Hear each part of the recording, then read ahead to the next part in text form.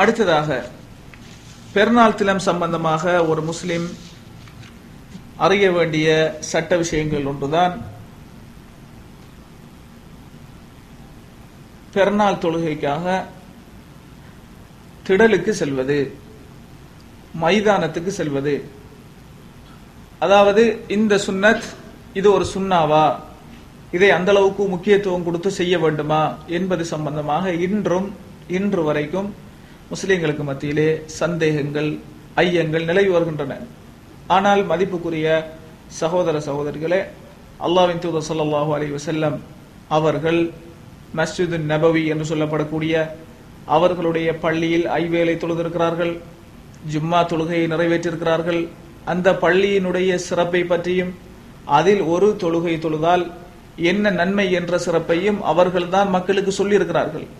இவ்வளவும் இருக்கத்தக்கத்தான் அல்லாஹ்வின் தூதர் ஸல்லல்லாஹு அலைஹி வஸல்லம் பெருநாள் வந்துவிட்டால் திடலுக்கு சென்றிருக்கிறார்கள். அந்த பள்ளியை விட்டுவிட்டு மதீனாவின் எல்லைப்புறத்திலே, அந்த சந்தர்ப்பத்திலே எல்லைப்புறத்திலே இருந்த அந்த தொழும் திடலுக்குத்தான் சென்றிருக்கிறார்கள். எந்த ஒரு சந்தர்ப்பத்திலும் விடவில்லை.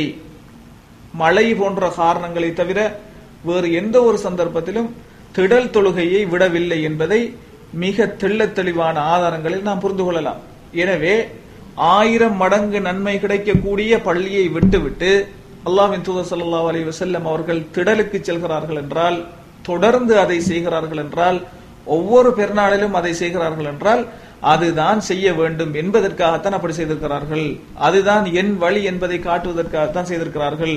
அதை தகுந்த காரணம் இல்லாமல் நாம் விடக்கூடாது என்பதற்காகத்தான் அப்படி செய்திருக்கிறார்கள் என்பதை ஏராளமான அறிஞர்கள் சுட்டிக்காட்டிருக்கிறார்கள். அந்த சுன்னத்தை நாம் அமுல்படுத்த கடமைப்பட்டிருக்கிறோம். அது இஸ்லாத்தினுடைய ஒற்றுமை, முஸ்லிம்களுடைய சகோதரத்துவம் எல்லாவற்றையும் பிரதிபலிக்கக்கூடிய ஒரு மிக முக்கியமான ஒரு கட்டமாக அது இருப்பதை நாம் எல்லோரும் கருத்தில் கொள்ள வேண்டும். மதிப்புக்குரிய சகோதர சகோதரிகளே, இது சம்பந்தமாக அபூ சயீத் அல் குத்ரி ரலியல்லாஹு அன்ஹு அவர்கள் எப்படி சொல்கிறார்கள் என்றால், كان رسول الله صلى الله عليه وسلم يخرج يوم الفطر والأضحى إلى المصلى. அல்லாஹ்வின் தூதர் ஸல்லல்லாஹு அலைஹி வஸல்லம் ஈதுல் ஃபித்ரிலும் ஈதுல் அத்ஹாவிலும் தொழும் திடலுக்கு செல்பவர்களாக இருந்தார்கள். அங்குதான் சென்று தொழுவார்கள் என்ற அடிப்படையிலே இந்த செய்தியை பதிவு செய்கிறார்கள். இது புகாரி முஸ்லிமிலே இடம்பெற்றிருக்கிறது. அடுத்ததாக பெருநாளுடைய சட்ட விஷயங்களில் ஒன்றுதான் நாம் தொழுகை திடலுக்காக செல்லுகின்ற சந்தர்ப்பத்திலே போகின்ற போது ஒரு வழியாலும் திரும்பி வருகின்ற போது இன்னொரு வழியாலும் வருவது சம்பந்தமாக ரசூல் ஸல்லல்லாஹு அலைஹி வஸல்லம் அவர்களுடைய சுன்னா என்ன என்று பார்த்தால், ஜாபிர் ரலியல்லாஹு அன்ஹு அவர்கள் புகாரியில் இடம்பெற்றிருக்கக்கூடிய செய்தியிலே சொல்கிறார்கள், கான ரசூலுல்லாஹி ஸல்லல்லாஹு அலைஹி வஸல்லம் இதா கான யௌமல் ஈதி இதா கான யௌமுல் ஈதி خالف الطريق. பெருநாள் தினம் வந்துவிட்டால் அல்லாஹ்வின் தூதர் ஸல்லல்லாஹு அலைஹி வஸல்லம் அவர்கள் செல்லும் வழியை மாற்றிக்கொள்வார்கள். போகும்போது ஒரு வழியாலும் திரும்பி வரும்போது இன்னொரு வழியாலும் வருவார்கள் என்ற செய்தியை ஜாபிர் ரலியல்லாஹு அன்ஹு இங்கு பதிவு செய்கிறார்கள்.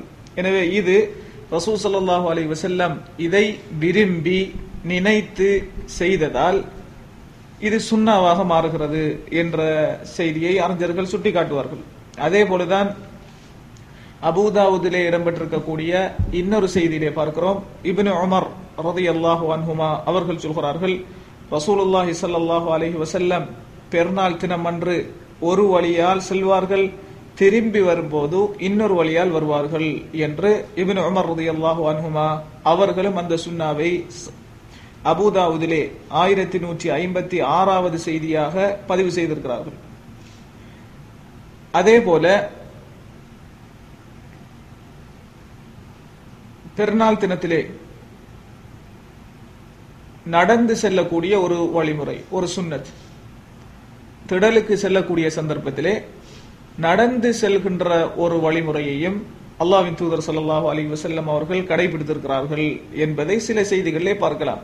எனவே பெருநாள் தினத்திலே திடலுக்கு செல்லக்கூடியவர்கள் அல்லாஹ்வின் தூதர் ஸல்லல்லாஹு அலைஹி வஸல்லம் அவர்களுடைய சுன்னாவை முழுமையாக பின்பற்ற வேண்டும் என்று ஆசைப்படுபவர்கள், சிரமம் இல்லாதவர்கள், இந்த சுன்னத்தையும் கடைபிடிப்பது ஒரு நல்ல ஒரு முறையாக இருப்பதை இந்த இடத்திலே நாம் கவனத்தில் கொள்ள வேண்டும். திருமதியிலே இடம்பெற்றிருக்கக்கூடிய செய்தியிலே அலி ரலியல்லாஹு அன்ஹு அவர்கள் இந்த சுன்னாவை நமக்கு சொல்லி இருக்கிறார்கள். எப்படி சொல்கிறார்கள் என்றால், மினஸ் சுன்னதி அன் தஹ்ருஜ இலல் ஈதி மாஷியன் வ அன் தஅகுல ஷைஅன் قبل அன் தஹ்ருஜ. எப்படி சொல்கிறார்கள்? சுன்னாவில் ஒன்றுதான் பெருநாள் தினம் அன்று நீங்கள் நடந்து திடலுக்கு செல்வது, நடந்து தொழுகைக்காக செல்வது, அதே போல வீட்டிலிருந்து வெளிப்படுகின்ற சந்தர்ப்பத்திலே காலை உணவை உண்டு விட்டு வெளிக்கிளம்பி செல்வது, இந்த இரண்டும் பெருநாள் சுன்னாக்களில் உள்ளது என்ற செய்தியை அலி ரலியல்லாஹு அன்ஹு அவர்கள் சொல்கிறார்கள். இது திருமிதியிலே இந்த செய்தி இடம்பெற்றிருக்கிறது. திருமிதி இமாம் இந்த செய்தியை பதிவு செய்ததன் பின்னர் அவர்களுடைய அதே கிரந்தத்திலே ஒரு அடிக்குறிப்பாக ஏகப்பட்ட அறிஞர்கள், இமாம்கள் இவ்வாறு செய்வதை விரும்பத்தகுந்த ஒரு செயலாக இருக்கிறது, சுன்னாவாக இருக்கிறது, காரணம் இல்லாமல், அதாவது சிரமம் இல்லை என்றால், கஷ்டம் இல்லை என்றால் இந்த சுன்னத்தை அமுல்படுத்துவது ரொம்ப விரும்பத்தக்கது என்ற ஒரு செய்தியையும் இமாம் திருமிதி அவர்கள் சுட்டிக்காட்டியிருக்கிறார்கள். அதே போல மதிப்புக்குரிய சகோதரர்களே, பெருநாள் தொழுகைக்கு பெண்கள் செல்வது சம்பந்தமாக அல்லாஹ்வின் தூதர் ஸல்லல்லாஹு அலைஹி வஸல்லம் அவர்கள் எப்படி எல்லாம் சொல்லியிருக்கிறார்கள் என்பதை இந்த இடத்திலே நாம் பதிவு செய்ய வேண்டியிருக்கிறது.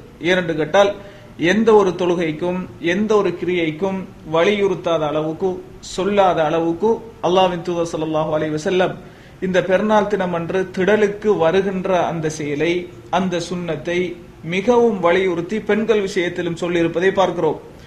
எந்த அளவுக்கு என்று கேட்டால், அபூபக்கர் ரலியல்லாஹு அன்ஹு, உமர் ரலியல்லாஹு அன்ஹு, அலி ரலியல்லாஹு அன்ஹு, இப்படி முக்கியமான ஹலீஃபாக்கள் பெண்கள் திடலுக்கு பெருநாள் தொழுகைக்கு வருவது வாஜிப், அவசியம், கட்டாயம் என்று சொல்லியிருப்பதை நிறைய கிரந்தங்களிலே நாம் பார்க்கலாம். இது சம்பந்தமாக அறிவிக்கப்பட்ட செய்திகளை பார்த்தால், புகாரி முஸ்லிமிலே உம்மு அத்தியா ரலியல்லாஹு அன்ஹா அவர்கள் எப்படி சொல்கிறார்கள்? உமிர்னா அன் நுஹ்ரிஜல் அவாதிக வதவாத்தில் ஹுதூர் وأمر الحيض وأمر الحيض أن يعتزلن مصلى المسلمين என்று உம்மு அத்தியா சொல்கிறார்கள். அல்லாஹ்வின் தூதர் ஸல்லல்லாஹு அலைஹி வஸல்லம் அவர்கள் சொன்னார்களாம், பெருநாள் தினத்தன்று நாம் இளம் பெண்கள், வயதுக்கு வந்த இளம் யுவதிகள், ஏன் ஹைது ஏற்பட்ட மென்சஸாக இருக்கக்கூடிய பெண்கள் உட்பட இவர்கள் எல்லோருமே முஸ்லீம்கள் தொழும் திடலுக்கு வர வேண்டும், அழைத்து வரப்பட வேண்டும் என்ற உத்தரவை அல்லாஹ்வின் தூதர் ஸல்லல்லாஹு அலைஹி வஸல்லம் எமக்கு போட்டிருந்தார்கள் என்று உம்மு அத்தியா சொல்கிறார்கள். எப்படியான பெண்களை வருமாறு சொல்கிறார்கள்? வெட்கத்தை வலியுறுத்தக்கூடிய அல்லாஹ்வின் தூதர் ஸல்லல்லாஹு அலைஹி வஸல்லம் வீட்டிலேயே தங்கியிருக்க வேண்டும், வீட்டிலே தொழுவதுதான் பெண்களுக்கு சிறந்தது என்றெல்லாம் அல்லாஹ்வின் தூதர் ஸல்லல்லாஹு அலைஹி வஸல்லம் சொல்லி இருக்க, அதிகம் வெளியிலே வருவதை குறைக்குமாறு மார்க்கம் வலியுறுத்தி இருக்க, இந்த பெருநாள் தினத்தன்று நடைபெறுகின்ற அந்த தொழுகையில், அந்த ஹுத்பாவில் கலந்து கொள்வது எந்த அளவுக்கு முக்கியம் என்றால், இப்படிப்பட்ட பெண்கள் நபி அவர்கள் அவாத்திக் என்று சொல்லியிருக்கிறார்கள். அவாத்திக் என்று சொன்னால் இப்போதுதான் வயதை அடைந்த இளம் பெண்களுக்கு அவாத்திக் என்று சொல்வது. தவாத்துல் ஹுதூர் என்று சொன்னால் அந்த நேரத்திலே வீட்டிலே ஒரு திரையிட்டு ஒரு அறையை இளம் பெண்களுக்காக, அவர்கள் மறைவாக இருக்க வேண்டும், அவர்களுடைய மானம், வெட்கம் எல்லாமே பாதுகாக்கப்பட வேண்டும் என்பதற்காக ஒரு திரையிட்டு ஒரு அறையை இளம் பெண்களுக்காக ஒதுக்கி விடுவார்கள். அவர்கள் அங்குதான் இருப்பார்கள், அதிகம் வெளியிலே வரமாட்டார்கள். இப்படி வெட்கப்பட்டு வீட்டுக்குள்ளேயே இருக்கக்கூடிய இளம் பெண்கள், யுவதிகள் கூட இந்த பெருநாள் திடலுக்கு வர வேண்டும் என்று அல்லாஹ்வின் தூதர் உத்தரவிட்டார்கள் என்ற செய்தியை புகாரி முஸ்லிமிலே பதிவு செய்யப்பட்டிருப்பதை பார்க்கிறோம். எனவேதான் இமாம் ஸனஆனி இந்த செய்தியை அறிவித்ததன் பின்னால் தன்னுடைய சுபுலுஸ் ஸலாம் என்ற நூலிலே எப்படி சொல்கிறார்கள்? வல் ஹதீது தலீலுன் அலா வுஜூபி இஹ்ராஜிஹின், இந்த பெண்களை எல்லோரையும் பெருநாள் திடலுக்கு அழைத்து வரப்பட வேண்டும் என்பது அவசியம், கட்டாயம் என்பதை இந்த செய்தி சொல்கிறது என்று சொல்லியிருக்கிறார்கள். அதே போல இப்னு மாஜாவிலும் இதே போன்ற செய்தியை உம்மு அத்தியா ரலியல்லாஹு அன்ஹா அவர்கள் அறிவித்து விட்டு சொல்கிறார்கள், நாம் அல்லாஹ்வின் தூதர் ஸல்லல்லாஹு அலைஹி வஸல்லம் அவர்களிடம் சொன்னோம், அல்லாஹ்வின் தூதரே, எம்மில் சில பெண்களுக்கு அந்த திடலுக்கு வருவதற்கான ஒழுங்கான ஹிஜாப் கிடையாது, முழுமையான ஆடை கிடையாது, அப்ப எப்படி நாம் வருவது என்ற ஒரு சந்தேகத்தை, ஐயத்தை அல்லாஹ்வின் தூதர் ஸல்லல்லாஹு அலைஹி வஸல்லம் அவர்களிடம் கேட்கிறார்கள். இந்த சந்தர்ப்பத்தில் கூட அல்லாஹ்வின் தூதர் ஸல்லல்லாஹு அலைஹி வஸல்லம் எப்படி சொன்னார்கள் என்றால், அந்த அப்படிப்பட்ட பெண்கள், ஹிஜாப் இல்லாத பெண்கள், தன்னுடைய சகோதரிகளிடம் இருந்து மேலதிகமாக இருக்கக்கூடிய ஹிஜாபை அணிந்து கொண்டு அந்த திடலுக்கு வரட்டும் என்று சொல்லக்கூடிய அளவுக்கு இந்த தொழுகையினுடைய பெருமதி இருக்கிறது, பெண்கள் கலந்து கொள்ள வேண்டும் என்பதை அல்லாஹ்வின் தூதர் ஸல்லல்லாஹு அலைஹி வஸல்லம் வலியுறுத்தி இருக்கிறார்கள். இது இப்னு மாஜா, அபூதாவுதிலே சஹீஹான செய்திகளாக இடம்பெற்றிருப்பதை பார்க்கிறோம். அதே போல இன்னொரு செய்தியிலே இப்னு மாஜாவிலே பார்க்கிறோம், 1088வது செய்தியாக இடம்பெற்றிருக்கிறது. அதே போல அஸ்ஸில்சிலா ஸஹீஹாவிலே 2407வது செய்தியாக இடம்பெற்றிருக்கிறது. அல்லாஹ்வின் தூதர் ஸல்லல்லாஹு அலைஹி வஸல்லம் எப்படி சொல்கிறார்கள் என்றால், அஹ்ரிஜுல் அவாதிக வதவாத்தில் ஹுதூர் லியஷ்ஹதுனல் ஈத வதஅவத்துல் முஸ்லிமீன். பெருநாள் அந்த கிரியையிலும் முஸ்லிம்கள் அன்று பிரார்த்திக்கக்கூடிய அந்த பிரார்த்தனைகளிலும் பங்கெடுப்பதற்காக, கலந்து கொள்வதற்காக இப்படிப்பட்ட வெட்கப்படக்கூடிய இளம் யுவதிகளையும் அங்கு கொண்டு வாருங்கள், அவர்களையும் அழைத்து வாருங்கள் என்று அல்லாஹ்வின் தூதர் கட்டளையிட்டார்கள் என்ற செய்தியையும் இங்கு நாம் பார்க்கக்கூடியதாக இருக்கிறது. அதே போல அப்துல்லாஹ் இப்னு ரவாஹா ரலியல்லாஹு அன்ஹு அவர்களுடைய சகோதரி அவர்களோட சொல்கிறார்கள், அல்லாஹ்வின் தூதர் ஸல்லல்லாஹு அலைஹி வஸல்லம் அவர்கள் சொன்னார்களாம், வஜபல் ஹுரூஜு, பெருநாள் தினத்தன்று பெண்கள் வருவது வாஜிப், அவர்கள் மீது கட்டாயம் என்று சொல்லக்கூடிய அளவுக்கு இங்கு இருக்கிறது. எனவே ஊரில் இருக்கக்கூடிய முக்கியஸ்தர்கள், அந்த பிரதேசத்தில் இருக்கக்கூடிய அறிஞர்கள், உலமாக்கள், ஊர் தலைவர்கள் எல்லோரும் இந்த சுன்னாவை விடக்கூடாது, அதற்கான உரிய ஏற்பாடுகளை செய்ய வேண்டும், கவனம் செலுத்த வேண்டும், பெண்களுக்கான தனி இடத்தை ஒதுக்க வேண்டும், பாதுகாப்பான முறையிலே இஸ்லாமிய வரையறைகள் மீறப்படாத அளவுக்கு ஒழுங்கான முறையில் அந்த இடங்கள் வசதிகள் செய்து கொடுக்கப்பட வேண்டும் இந்த சுன்னாவை அமுல்படுத்துவதற்காக. எனவேதான் மதிப்புக்குரிய சகோதரர்களே, ஏகப்பட்ட அறிஞர்கள் இந்த செய்திகளை எல்லாம் பார்த்துவிட்டு சொல்கிறார்கள், இது கட்டாயம் வாஜிப், எனவே இதை விடுவது, வேணுமென்று விடுவது, பெண்கள் அழைத்து வரப்படாமல் இந்த சுன்னாவை வேணுமென்று விடுவது எம்மை குற்றவாளிகளாக மாற்றிவிடும் என்ற செய்தியை நிறைய அறிஞர்கள், ஏகப்பட்ட அறிஞர்கள் சுட்டிக்காட்டியிருப்பதை பார்க்கிறோம். இது ஒரு விஷயம். அடுத்ததாக பெருநாள் தொழுகை, அதற்கு எந்த அளவுக்கு முக்கியத்துவம் இருக்கிறது, அது என்ன, சுன்னா முஅக்கதாவா, வலியுறுத்தப்பட்ட சுன்னத் என்ற தரத்தில் இருக்கிறதா அந்த பெருநாள் தொழுகை, அல்லது வாஜிபா, விடுவது அறவே கூடாது, ஒருவர் காரணம் இல்லாமல் விட்டால் மிகப்பெரிய ஒரு குற்றவாளியாக, கடமையை விட்ட குற்றத்துக்கு ஆளாகுவார் என்ற அடிப்படையில் உள்ளதா, அந்த தொழுகையினுடைய சட்டம் என்ன என்று பார்த்தால், அறிஞர்களுக்கு மத்தியிலே சிலர்கள் அது சுன்னா என்றும், சிலர்கள் அது சுன்னா முஅக்கதா, வலியுறுத்தப்பட்ட, அல்லாஹ் ஸல்லல்லாஹு அலைஹி வஸல்லம் வலியுறுத்தி சொன்ன, விடுவது நல்லதல்ல என்று சொன்ன சுன்னா முஅக்கதா என்றும், சிலர்கள் ஃபர்து கிஃபாயா என்றும், சிலர்கள் வாஜிப் என்று சொல்லியிருக்கிறார்கள். ஆனால்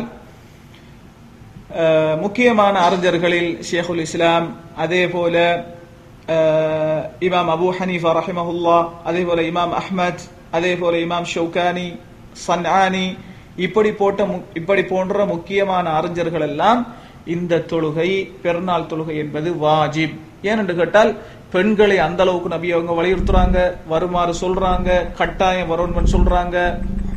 அதாவது அந்த தொழுகையிலே ஹிஜாப் இல்லாத பெண்கள் வாடகைக்காவது, அதாவது சகோதரியுடைய ஹிஜாபையாவது எடுத்து அணிந்து கொண்டு வர வேண்டும் என்று வலியுறுத்துகிறார்கள். இதையெல்லாம் பார்க்கின்ற போது இது வாஜிப் என்பதை தான் காட்டுகின்றது என்று ஏகப்பட்ட அறிஞர்கள் சொல்லியிருக்கிறார்கள்.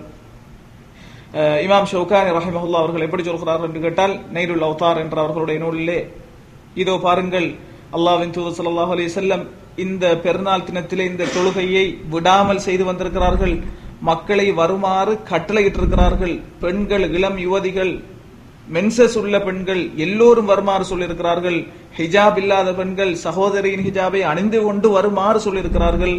இது எல்லாமே எதை காட்டும் என்றால், இப்படி ஒரு செயலை அல்லாஹ்வின் தூதர் சொல்கிறார்கள், கட்டளை இடுகிறார்கள் என்றால் இது வாஜிப் என்பதை தவிர வேறு ஒன்றுமே கிடையாது, எல்லோரும் இதை செய்ய வேண்டும் என்பதைத்தான் இது காட்டுகின்றது என்று மிக ஆணித்தரமாக இந்த கருத்தை நிறுவுகிறார்கள். இதே கருத்தை தான் ஷேக் அல்பானி ரஹிமஹுல்லாஹ் தன்னுடைய தமாமுல் மின்னா என்ற நூலிலும், அதே போல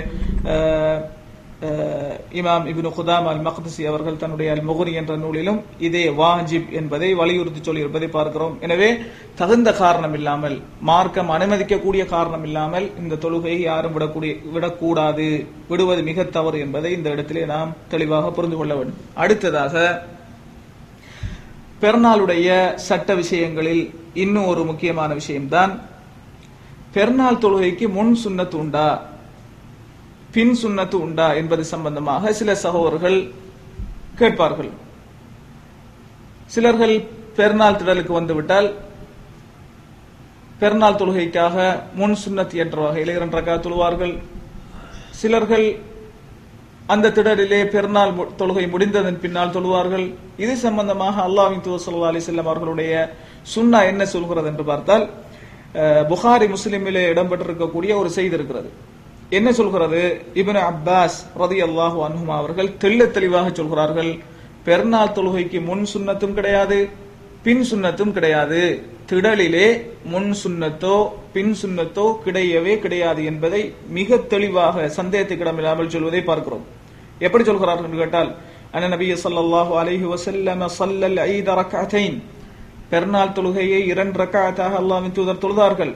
லம் யுஸல்லி கப்லஹுமா, அதற்கு முன்னால் எந்த தொழுகையையும் தொழவும் இல்லை. வலா பஅதஹுமா, பெருநாள் தொழுகை முடிந்ததன் பின்னால் திடலில் எந்த விதமான தொழுகையையும் மேலதிகமாக தொழவில்லை. எனவே முன் சுன்னத்தும் இல்லை, பின் சுன்னத்தும் இல்லை. எங்கு இல்லை?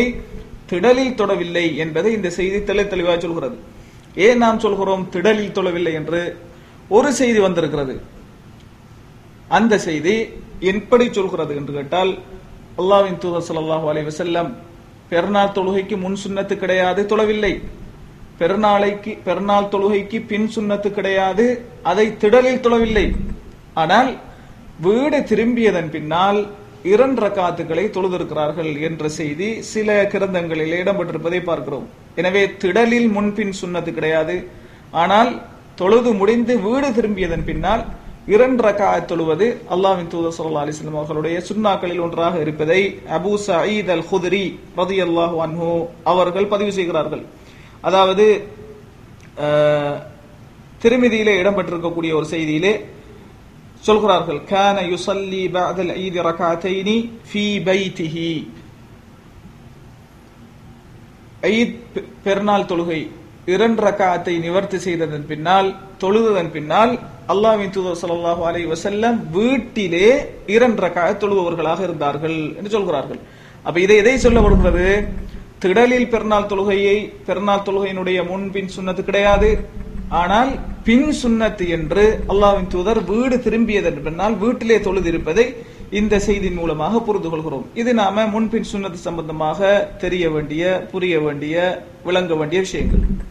அடுத்ததாக, பெருநாள் தொழுகைக்கு அதான் உண்டா, இகாமத் உண்டா, அல்லது தொழுகைக்கு வாருங்கள் என்று அழைப்பு ஏதாவது விடுவதுண்டா? உதாரணமாக அஸ்ஸலாத்து ஜாமிஆ என்று சொல்லப்படக்கூடிய இந்த முறைகள் ஏதாவது அல்லாஹ்வின் தூதர் ஸல்லல்லாஹு அலைஹி வஸல்லம் அவர்கள் செய்திருக்கிறார்களா என்று பார்த்தால் அப்படியும் எதுவுமே கிடையாது என்பதைத்தான் நாம் சுன்னாக்களிலே காண முடிகிறது. எனவே பெருநாள் தொழுகைக்கு முன்னால் அதான் கிடையாது, இகாமத்து கிடையாது, வேறு எந்த விதமான அழைப்பும் அல்லாஹ்வின் தூதர் ஸல்லல்லாஹு அலைஹி வஸல்லம் அவர்களுடைய காலத்திலே இடம்பெறவில்லை என்பதை நாம் பார்க்கலாம். ஜாபிர் இப்னு சம்ரா ரலியல்லாஹு அன்ஹு அவர்கள் அறிவிக்கக்கூடிய செய்தியிலே பார்க்கிறோம். இது ஸஹீஹ் முஸ்லிமிலே 887வது செய்தியாக இடம்பெற்றிருக்கிறது. எப்படி சொல்கிறார்கள்? ஸல்லைது மஅ ரசூலில்லாஹி ஸல்லல்லாஹு அலைஹி வஸல்லம் அல்-ஈதைனி கைர மர்ரத்தின் வலா மர்ரத்தைன், பல தடவைகள், ஓரிரு தடவைகள் அல்ல, பல தடவைகள் அல்லாஹ்வின் தூதர் ஸல்லல்லாஹு அலைஹி வஸல்லம் அவர்களுடன் 2 பெருநாள் தொழுகையையும் நான் தொழுதிருக்கிறேன். பிகைரி அதானின் வலா இகாமத்தின், எந்த விதமான அதானோ இகாமத்தோ கிடையாது, இல்லாமல் தான் அல்லாஹ்வின் தூதர் தொழுவார்கள் என்ற செய்தியை ஜாபிர் இப்னு சம்ரா ரலியல்லாஹு அன்ஹு அவர்கள் சொல்கிறார்கள். அதே போல அபூ தாவூத் திர்மிதியில் இடம்பெற்றுள்ள செய்தியிலே பார்க்கிறோம், இப்னு அப்பாஸ் ரலியல்லாஹு அன்ஹு, அதே போல ஜாபிர் ரலியல்லாஹு அன்ஹு, இந்த 2 பேருமே சொல்கிறார்கள், லம் யகுன் யுஅذனு யௌமல் ஃபித்ரி வலா யௌமல் அத்ஹா, யௌமுல் அத்ஹா என்று சொல்லப்படக்கூடிய ஹஜ் பெருநாளிலோ அல்லது ஈதுல் ஃபித்ர் என்று சொல்லப்படக்கூடிய ரமலானை அடுத்து வரக்கூடிய ஈதுல் ஃபித்ரிலோ அல்லாஹ்வின் தூதர் ஸல்லல்லாஹு அலைஹி வஸல்லம் அவர்களுடைய காலத்திலே அதான் சொல்லப்படவில்லை என்பதை தெளிவாக சொல்லியிருப்பதன் மூலம் பெருநாள் தொழுகைக்கு அதானோ இகாமத்தோ கிடையாது என்பதை நாம் புரிந்து கொள்ள வேண்டும். இது ஒரு விஷயம். அடுத்ததாக, தொழுகின்ற முறை, பெருநாள் தொழுகையை நாம் எப்படி தொழ வேண்டும், எத்தனை ரக்அத், எத்தனை தக்பீர்கள், என்ன ஓதுவது சம்பந்தமாக அல்லாஹ்வின் தூதர் ஸல்லல்லாஹு அலைஹி வஸல்லம் அவர்களுடைய சுன்னாவை புரிந்து கொள்ள வேண்டும். சுருக்கமாக சொன்னால் 2 ரக்அத்துகள் பெருநாள் தொழுகை 2 ரக்அத்துகள். அதை உமர் ரலியல்லாஹு அன்ஹு அவர்கள் தெளிவாக அஹ்மத் நஸாயிலே இடம்பெற்றிருக்கக்கூடிய செய்தியிலே சொல்கிறார்கள், ஸலாத்து ஸஃபர் ரக்அத்தானி வ ஸலாத்துல் அத்ஹா ரக்அத்தான் வ ஸலாத்துல் ஃபித்ரி ரக்அத்தான் என்று பெருநாள் தொழுகை என்பது அல்ஹாவாக இருக்கலாம், ஃபித்ராக இருக்கலாம், 2 ரக்காத்துகள் தான் என்ற செய்தியின் மூலமாக பெருநாள் தொழுகை 2 ரக்காத். அப்ப சுருக்கமாக சொன்னால் 2 ரக்காத் தொழுகைகளில் அல்லாஹு அக்பர் என்று முதலாவது தக்பீர் சொன்னதன் பின்னால், இரு கைகளையும் கட்டியதன் பின்னால் அல்லாஹ்வின் தூதர் ஸல்லல்லாஹு அலைஹி வஸல்லம் 7 தக்பீர்களை சொல்லக்கூடியவர்களாக இருந்தார்கள் என்ற செய்தியை பார்க்கிறோம். அப்ப தக்பீரத்துல் இஹ்ராம் என்று சொல்லப்படக்கூடிய முதலாவது தக்பீரை சொன்னதன் பின்னால், இரு கைகளையும் கட்டியதன் பின்னால் மேலதிகமாக 7 தக்பீர்களை முதலாவது ரக்காத்திலே அல்லாஹ்வின் தூதர் ஸல்லல்லாஹு அலைஹி வஸல்லம் அவர்கள் சொல்லி இருக்கிறார்கள். அல்லாஹு அக்பர், அல்லாஹு அக்பர், அல்லாஹு அக்பர் என்று. அதே போல இரண்டாவது ரக்காத்துக்காக சுஜூதில் இருந்து, முதலாவது ரக்காத்திலே கடைசி சுஜூதில் இருந்து எழுந்து வந்து முதலாவது 2வது ரக்காத்துக்கு வந்தவுடன் தக்பீரை சொல்லி இரு கைகளையும் கட்டியவுடன் 2வது ரக்காத்தில் மேலதிகமாக 5 தக்பீர்களை அல்லாஹ்வின் தூதர் ஸல்லல்லாஹு அலைஹி வஸல்லம் அவர்கள் சொல்லி இருக்கிறார்கள். அல்லாஹு அக்பர், அல்லாஹு அக்பர், அல்லாஹு அக்பர் என்று 5 தக்பீர்களை மேலதிகமாக சொல்லி இருக்கிறார்கள். இது அபூ தாவூத், இப்னு மாஜா, அஹ்மதிலே அம்ர் இப்னு ஷுஐப் என்று சொல்லக்கூடிய அறிவிப்பாளர் அறிவிக்கிறார்கள். தன்னுடைய பாட்டனார் வழியாக சொல்கிறார்கள், அல்லாஹ்வின் தூதர் ஸல்லல்லாஹு அலைஹி வஸல்லம் பெருநாள் தொழுகையிலே முதலாவது ரக்காத்திலே 7 தக்பீர்களை சொல்லுவார்கள். பிறகு 7 தக்பீர்கள் சொன்னதன் பின்னால் தான் ஓதுவார்கள். பிறகு ருக்குஉ போவார்கள், சுஜூதுக்கு போவார்கள். 2வது ரக்காத்துக்கு எழும்பியதன் பின்னால் மீண்டும் மேலதிகமாக 5 தக்பீர்களை சொல்லுவார்கள். பிறகு ஏனைய சூரா ஃபாத்திஹா மற்ற சூறாக்களை ஓதுவார்கள், தொழுகையை பூர்த்தி செய்வார்கள் என்ற செய்தியை இந்த சஹாபி நமக்கு அறிவிக்கிறார்கள். எனவே பெருநாள் தொழுகையிலே மேலதிகமாக முதலாவது ரக்காத்திலே 7 தக்பீர்கள். இந்த 7 தக்பீர்களும் முதலாவது சொல்லக்கூடிய தக்பீரத்துல் இஹ்ராம் என்று சொல்லப்படக்கூடிய முதலாவது தக்பீரை தவிர்ந்த 7 தக்பீர்கள். அதே போல 2வது ரக்காத்திலே 2வது ரக்காத்துக்கு வருவதற்காக சொல்லக்கூடிய தக்பீரை தவிர்ந்த மேலதிக 5 தக்பீர்கள் என்பதை நாம் தெள்ள தெளிவாக புரிந்து கொள்ள வேண்டும். ஆயிஷா ரலியல்லாஹு அன்ஹா அவர்கள் அவ்வாறு தான் அறிவித்திருக்கிறார்கள். நிறைய செய்திகளிலே இந்த முறையை வலியுறுத்தக்கூடியதாகத்தான் நிறைய செய்திகள் இடம்பெற்றிருப்பதை பார்க்கிறோம். அதே போல இப்படி மேலதிகமாக நாம் சொல்லக்கூடிய ஒவ்வொரு தக்பீர்களுக்கு இடையிலும் ஏதாவது சொல்ல வேண்டுமா, திக்ர்கள் உண்டா என்று நாம் தேடி பார்க்கின்ற போது அல்லாஹ்வின் தூதர் ஸல்லல்லாஹு அலைஹி வஸல்லம் அவர்கள் ஓதினார்கள், சொன்னார்கள் என்று எந்த விதமான ஆதாரபூர்வமான தகவலும் இல்லை என்று நிறைய அறிஞர்கள் சுட்டிக்காட்டியிருக்கிறார்கள். எனவே வெறுமனே அல்லாஹ்வின் தூதர் ஸல்லல்லாஹு அலைஹி வஸல்லம் அல்லாஹு அக்பர் என்று சொன்னார்கள், தக்பீர் சொன்னார்கள் என்றுதான் அந்த செய்திகள் எல்லாமே சொல்வதால், என்ன ஓதினார்கள் என்று அந்த செய்தி சொல்லவில்லை, குறிப்பிடவில்லை என்பதால் அதை நாம் விட்டு விடுவது சிறந்தது. வெறுமனே தக்பீர் மாத்திரம் சொல்வதுதான் சுன்னா என்பதை இந்த இடத்திலே நாம் புரிந்து கொள்ள வேண்டும். அடுத்ததாக தக்பீர் சொல்லுகின்ற சந்தர்ப்பத்திலே முதலாவது தொழுகையை ஆரம்பிக்கின்ற போது நாம் இரு கைகளையும் உயர்த்தி அல்லாஹு அக்பர் என்று கட்டியதன் பின்னால் மேலதிகமாக சொல்லுகின்றோம் இந்த தக்பீர்கள். இந்த தக்பீர்கள் சொல்லும் போதும் கையை உயர்த்த வேண்டுமா இல்லையா என்ற ஒரு கேள்வி அங்கு எழுகிறது. இது சம்பந்தமாக இமாம் மாலிக் ரஹிமஹுல்லா முவத்தாவிலே முதலாவது பாகத்தில் 169வது செய்தியாக பதிவு செய்திருக்கிறார்கள். என்ன சொல்கிறார்கள் கேட்டால், ولا يرفع يديه في شيء من تكبير صلاة العيدين إلا في الأولى. இவர்கள் பதிவு செய்யக்கூடிய கருத்து என்னவென்றால், அதாவது ரசூல் ஸல்லல்லாஹு அலைஹி வஸல்லம் தன்னுடைய தக்பீர்களில் எந்த ஒரு தக்பீரின் போதும் தன்னுடைய கையை உயர்த்துவதில்லை என்ற செய்தியை இந்த இடத்திலே பதிவு செய்கிறார்கள். அதே போல இன்னும் சில அறிவிப்புகளிலே இப்னு உமர் ரலியல்லாஹு அன்ஹுமா அவர்கள் உயர்த்தினார்கள், அவர்கள் அவ்வாறு உயர்த்தி கட்டிருக்கிறார்கள் என்ற செய்தி இடம்பெற்றிருந்தாலும் கூட இந்த இடத்திலே நான் ஒரு அறிஞருடைய கருத்தை பதிவு செய்ய விரும்புகின்றேன். ஷேக் அல்பானி ரஹிமஹுல்லாஹ் இப்னு உமர் அவர்களுடைய அந்த செயலை, அவர்கள் கையை உயர்த்தி காட்டினார்கள் என்ற செயலை, அது வந்த அறிவிப்புகள் எல்லாம் பலவீனமாக இருக்கிறது. அவர்கள் செய்தார்கள், உயர்த்தி கட்டினார்கள் என்று வந்தாலும் கூட அதுவும் ஆதாரபூர்வமான அறிவிப்பாளர் வரிசையில் இல்லை என்ற தகவலைத்தான் ஷேக் அல்பானி ரஹிமஹுல்லாஹ் அவர்கள் இப்னு உமருடைய அந்த செயல் சம்பந்தமாகவும் குறிப்பிட்டிருக்கிறார்கள் என்பதையும் இந்த இடத்திலே நாம் கருத்தில் கொள்ள வேண்டும். எனவே நாம் ஓதுவது சம்பந்தமாக எதை தெரிந்து கொள்ள வேண்டும்? அல்லாஹ்வின் தூதர் ஸல்லல்லாஹு அலைஹி வஸல்லம் அவர்கள் ஓதியதாக எந்த ஒரு இடத்திலும் ஆதாரபூர்வமான எந்த செய்தியையும் காண முடியவில்லை என்பதை இந்த இடத்திலே நாம் கவனத்தில் கொள்ள வேண்டும். அடுத்தது இந்த 2 ரக்காத்துகளிலும் எதை அல்லாஹ்வின் தூதர் ஸல்லல்லாஹு அலைஹி வஸல்லம் ஓதினார்கள்? சூரா ஃபாத்திஹா ஓதியதன் பின்னால் என்ன சூறாக்களை ஓதினார்கள்? என்ன சூறாக்கள் ஓதுவது நபி வழி சுன்னத் என்று பார்த்தால் ரசூல் ஸல்லல்லாஹு அலைஹி வஸல்லம் முதலாவது ரக்காத்திலே சூரத்துல் காஃபை ஓதிருக்கிறார்கள். காஃப் வல் குர்ஆனில் மஜீத் என்று ஆரம்பிக்கக்கூடிய அல் காஃப் அத்தியாயத்தை ஓதிருக்கிறார்கள். அல்லது சூரத்துல் அலா என்று சொல்லப்படக்கூடிய சப்பிஹ் இஸ்ம ரப்பிக்கல் அலா என்ற அத்தியாயத்தை ஓதிருக்கிறார்கள். ஒன்று இது அல்லது ஒன்று காஃப் அல்லது அலா, இரண்டில் ஒன்றை ஓதிக்கொள்ளலாம். இரண்டாவது ரக்காத்திலே அல்லாஹ்வின் தூதர் ஸல்லல்லாஹு அலைஹி வஸல்லம் இக்தரபத்திஸ் ஸாஅத்து என்று ஆரம்பிக்கக்கூடிய அல் கமர் அத்தியாயத்தை ஓதிருக்கிறார்கள். அல்லது சூரத்துல் காஷியா என்று சொல்லப்படக்கூடிய ஹல் அதாக ஹதீசுல் காஷியா என்று ஆரம்பிக்கக்கூடிய அத்தியாயத்தை ஓதிருக்கிறார்கள் என்பதை முஸ்லிம் அதே போல திர்மிதியில் இடம்பெற்றிருக்கக்கூடிய செய்திகளிலே பார்க்கலாம். அடுத்ததாக பெருநாள் தொழுகையின் நேரம். எந்த நேரத்திலே பெருநாள் தொழுகையை நாம் தொழ வேண்டும்? இது சம்பந்தமாக கிட்டத்தட்ட பெரும்பாலான அறிஞர்கள் ஏகோபித்து சொல்லக்கூடிய நேரம் என்னவென்றால், சூரியன் உதயமாகி ஒரு அரை மணி நேரம் அல்லது ஆக குறைந்தது ஒரு 20 நிமிடங்கள் சென்றதன் பின்னால் பெருநாள் தொழுகையினுடைய நேரமும் ஆரம்பமாகிறது. எதுவரைக்கும் தொழலாம்? சூரியன் நடு உச்சிக்கு வரும் வரைக்கும் இடைப்பட்ட நேரம் இந்த பெருநாள் தொழுகையினுடைய நேரமாக இருக்கிறது. இதைத்தான் பெரும்பாலான அறிஞர்கள் குறிப்பிட்டிருக்கிறார்கள்.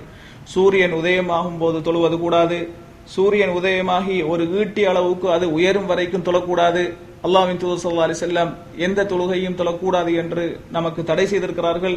எனவே சூரியன் உதயமாகி ஒரு 20 நிமிடங்கள் அரை மணி நேரம் சென்றதன் பின்னால் தான் நாம் தொழுகையை ஆரம்பிக்க வேண்டும்.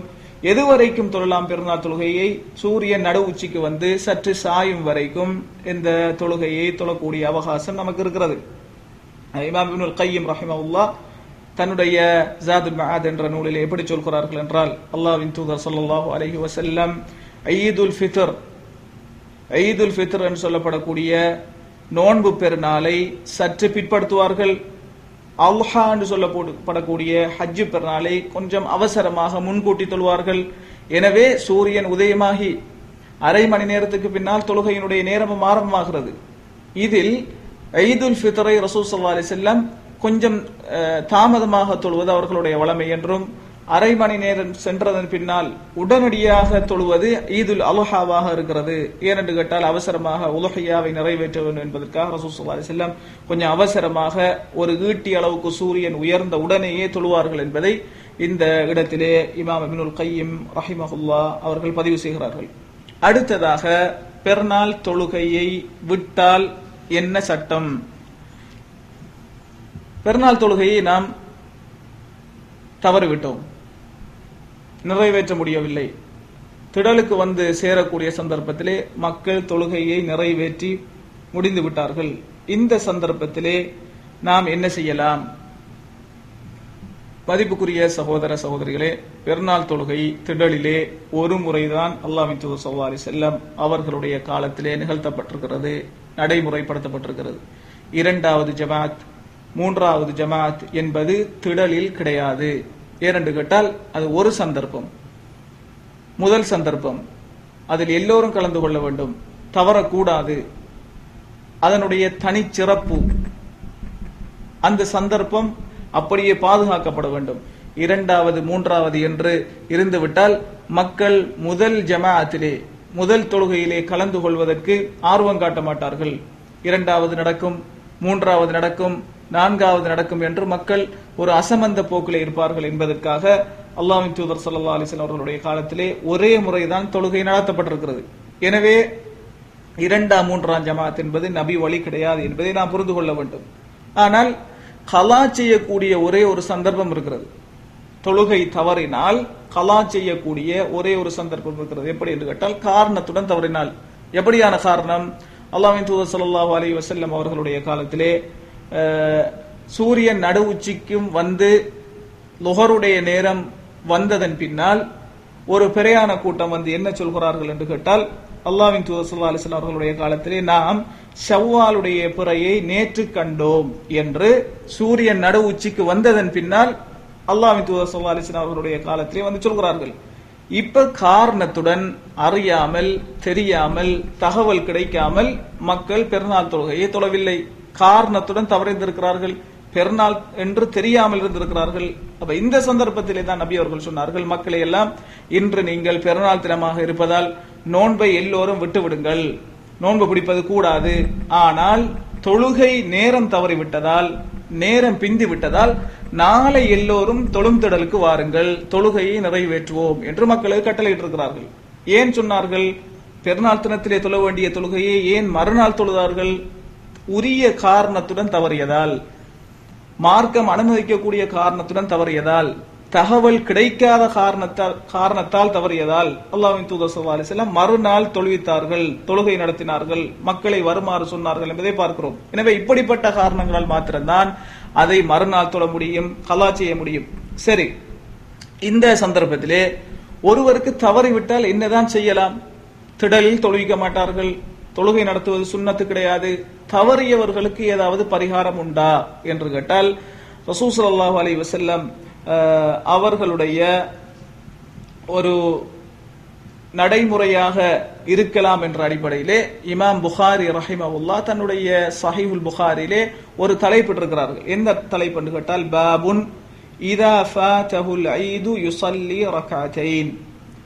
எப்படி சொல்கிறார்கள் என்றால், ஒரு தலைப்பு போட்டிருக்கிறார்கள். என்ன தலைப்பு? ஒருவனுக்கு தொழுகை தவறிவிட்டால், பெருநாள் தொழுகை தவறிவிட்டால், அவனுடைய பொடுபோக்கால் உரிய ஏற்பாடுகளை செய்யாமல் திடலுக்கு வந்தான், தொழுகை முடிந்து விட்டது, திடலில் தொழுவிக்க மாட்டார்கள், என்ன செய்யலாம், என்ன பரிகாரம்? இமாம் புகாரி ஒரு தலைப்பு போட்டிருக்கிறார். என்ன தலைப்பு?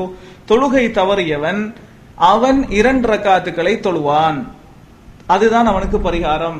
பெருநாள் திடலிலே தொழ மாட்டான், அவன் வீட்டுக்கு சென்று 2 ரக்காத் தொழுவது அதற்கு பரிகாரமாகும். ஆனால் முழு மக்களுடன் முஸ்லிம்களுடன் இணைந்து ஜமாஅத்துடன் தொழுத நன்மை அவனுக்கு கிடைக்காது. அந்த பாக்கியத்தை நாம் அடைந்து கொள்ள மாட்டான், அதை இழந்து விட்டான், அந்த மாபெரிய பாக்கியம் அவனுக்கு கிடைக்காது. ஆனால் விட்டவனுக்கு பரிகாரம் என்ன என்றால், 2 ரக்காத்துக்களை வீட்டிலே அவன் தொழ வேண்டும், தொழுவது அவனுக்கு பரிகாரம் என்ற அமைப்பிலே இந்த தலைப்பை போட்டு அனஸ் ரலியல்லாஹு அன்ஹு அவர்கள் அப்படித்தான் செய்தார்கள், அப்படி செய்திருக்கிறார்கள். தன்னுடைய உறவினர்கள், தவறிவிட்ட உறவினர்களை வீட்டிலே சேர்த்து தொழுதார்கள் என்ற செய்தியை இமாம் புகாரி தன்னுடைய ஸஹீஹுல் புகாரியில் இந்த தலைப்புகள் பதிவு செய்கிறார்கள். எனவே இந்த விஷயத்தை நாம் இந்த இடத்திலே புரிந்து கொள்ள வேண்டும். அடுத்ததாக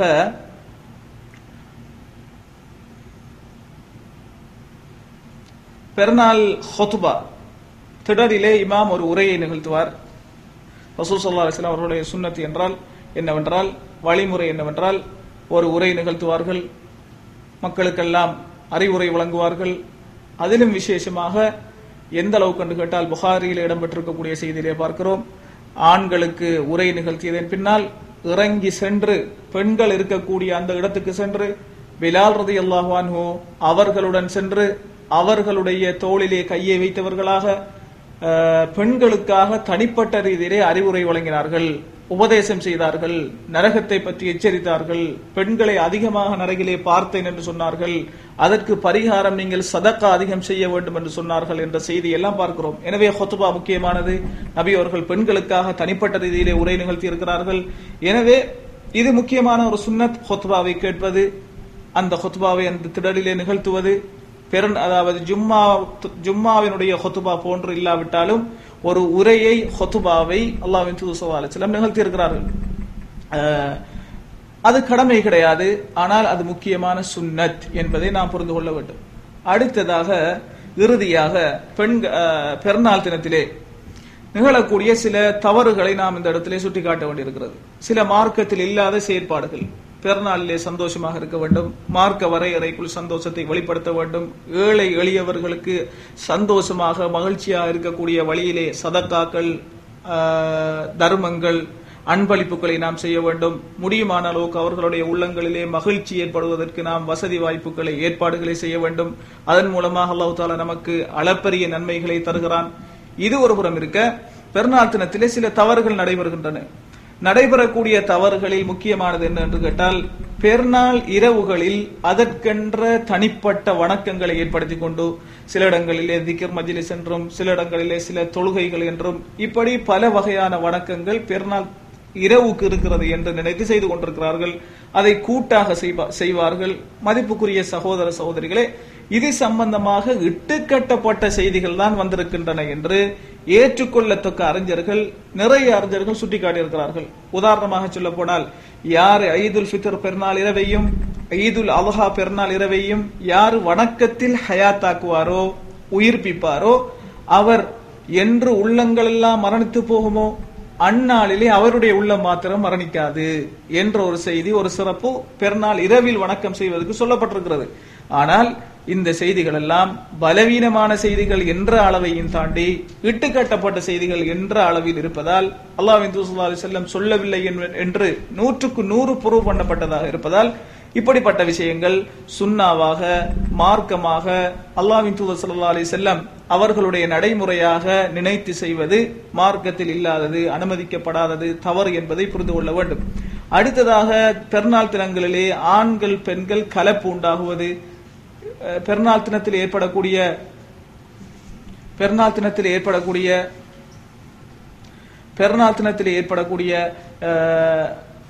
நிகழ்ச்சிகளில், விழாக்களில், பொழுதுபோக்கு நிகழ்வுகளில் ஆண்கள் பெண்கள் என்ற கலப்பு அதிகம் பெருநாள் தினங்களில் ஏற்படுவதை பார்க்கிறோம். இதன் மூலமாக ஃபித்னாக்கள், மார்க்க விரோத செயல்கள், ஒழுக்க சீர்கேடுகள் நடப்பதை நாம் கண்ணூடாக பார்த்து கொண்டிருக்கிறோம். எனவே பெருநாள் சந்தோஷத்தை வெளிப்படுத்துவதை மார்க்கம் அனுமதித்திருக்கிறது. ஆனால் அதை நாம் மார்க்க வரையறைக்குள் நின்று அந்த சந்தோஷத்தை அனுபவிக்க வேண்டும், மகிழ்ச்சியை வெளிப்படுத்த வேண்டும் என்பதை இந்த இடத்திலே நாம் கவனமாக புரிந்து கொள்ள வேண்டும். அதே போல மதிப்புக்குரிய சகோதரர்களே, பெருநாள் தினங்களிலே சிலர்கள் நினைக்கிறார்கள், தொழுகை முடிந்ததன் பின்னால் கபறுகளை ஜியாரத் செய்வது, உறவினர்களுடைய கபறுகளுக்கு சென்று அவர்களுக்கு சலாம் கூறுவது ஒரு சுன்னத் என்று நினைக்கிறார்கள். பெருநாள் அன்று கபரை ஜியாரத் செய்வது சுன்னத் என்று மார்க்கத்திலே கிடையாது. என்னாலும் ஜியாரத் செய்யலாம், எந்த சந்தர்ப்பத்திலும் ஜியாரத் செய்யலாம். ஆனால் பெருநாள் அன்று மாத்திரம் போக வேண்டுமா, தொழுததன் பின்னால் மக்பராவுக்கு செல்ல வேண்டுமா, அது சுன்னத்தா என்று கேட்டால், அப்படி மார்க்கத்தில் அது சுன்னத் என்று சொல்லப்பட்டது கிடையாது. எனவே அந்நாளில் மாத்திரம் நாம் ஜியாரத் செய்ய போவது மார்க்கத்தில் இல்லாத ஒரு செயலை செய்வதாக அமையும் என்பதை புரிந்து கொள்ள வேண்டும். அதே போல பெருநாள் தினங்களிலே ஏகப்பட்ட வீண் விரயமான விஷயங்கள், மார்க்கம் அனுமதிக்காத அளவுக்கு எல்லையை கடந்த வீண் விரயங்கள், இவற்றை நாம் தவிர்த்து கொள்ள வேண்டும். இப்படிப்பட்ட விஷயங்களை இந்த பெருநாள் தினத்திலே உரிய முறையில் புரிந்து அறிந்து, இப்படிப்பட்ட தினங்களை அல்லாஹ்வுக்கு திருப்தியான முறையிலே, அல்லாஹ் பொருந்திக் கொள்ளக்கூடிய அமைப்பிலே எமது பெருநாள் தினங்களை அனுபவித்து அல்லாஹ்வினுடைய அருளையும் அன்பையும் பெற்ற நன்மக்களாக அல்லாஹ் நம் அனைவரையும் ஆக்கி அருள்வானாக. وتقبل الله منا ومنكم وكل آمن وأنتم بخير وصلى الله وسلم وبارك على نبينا محمد وعلى آله وصحبه أجمعين والحمد لله رب العالمين.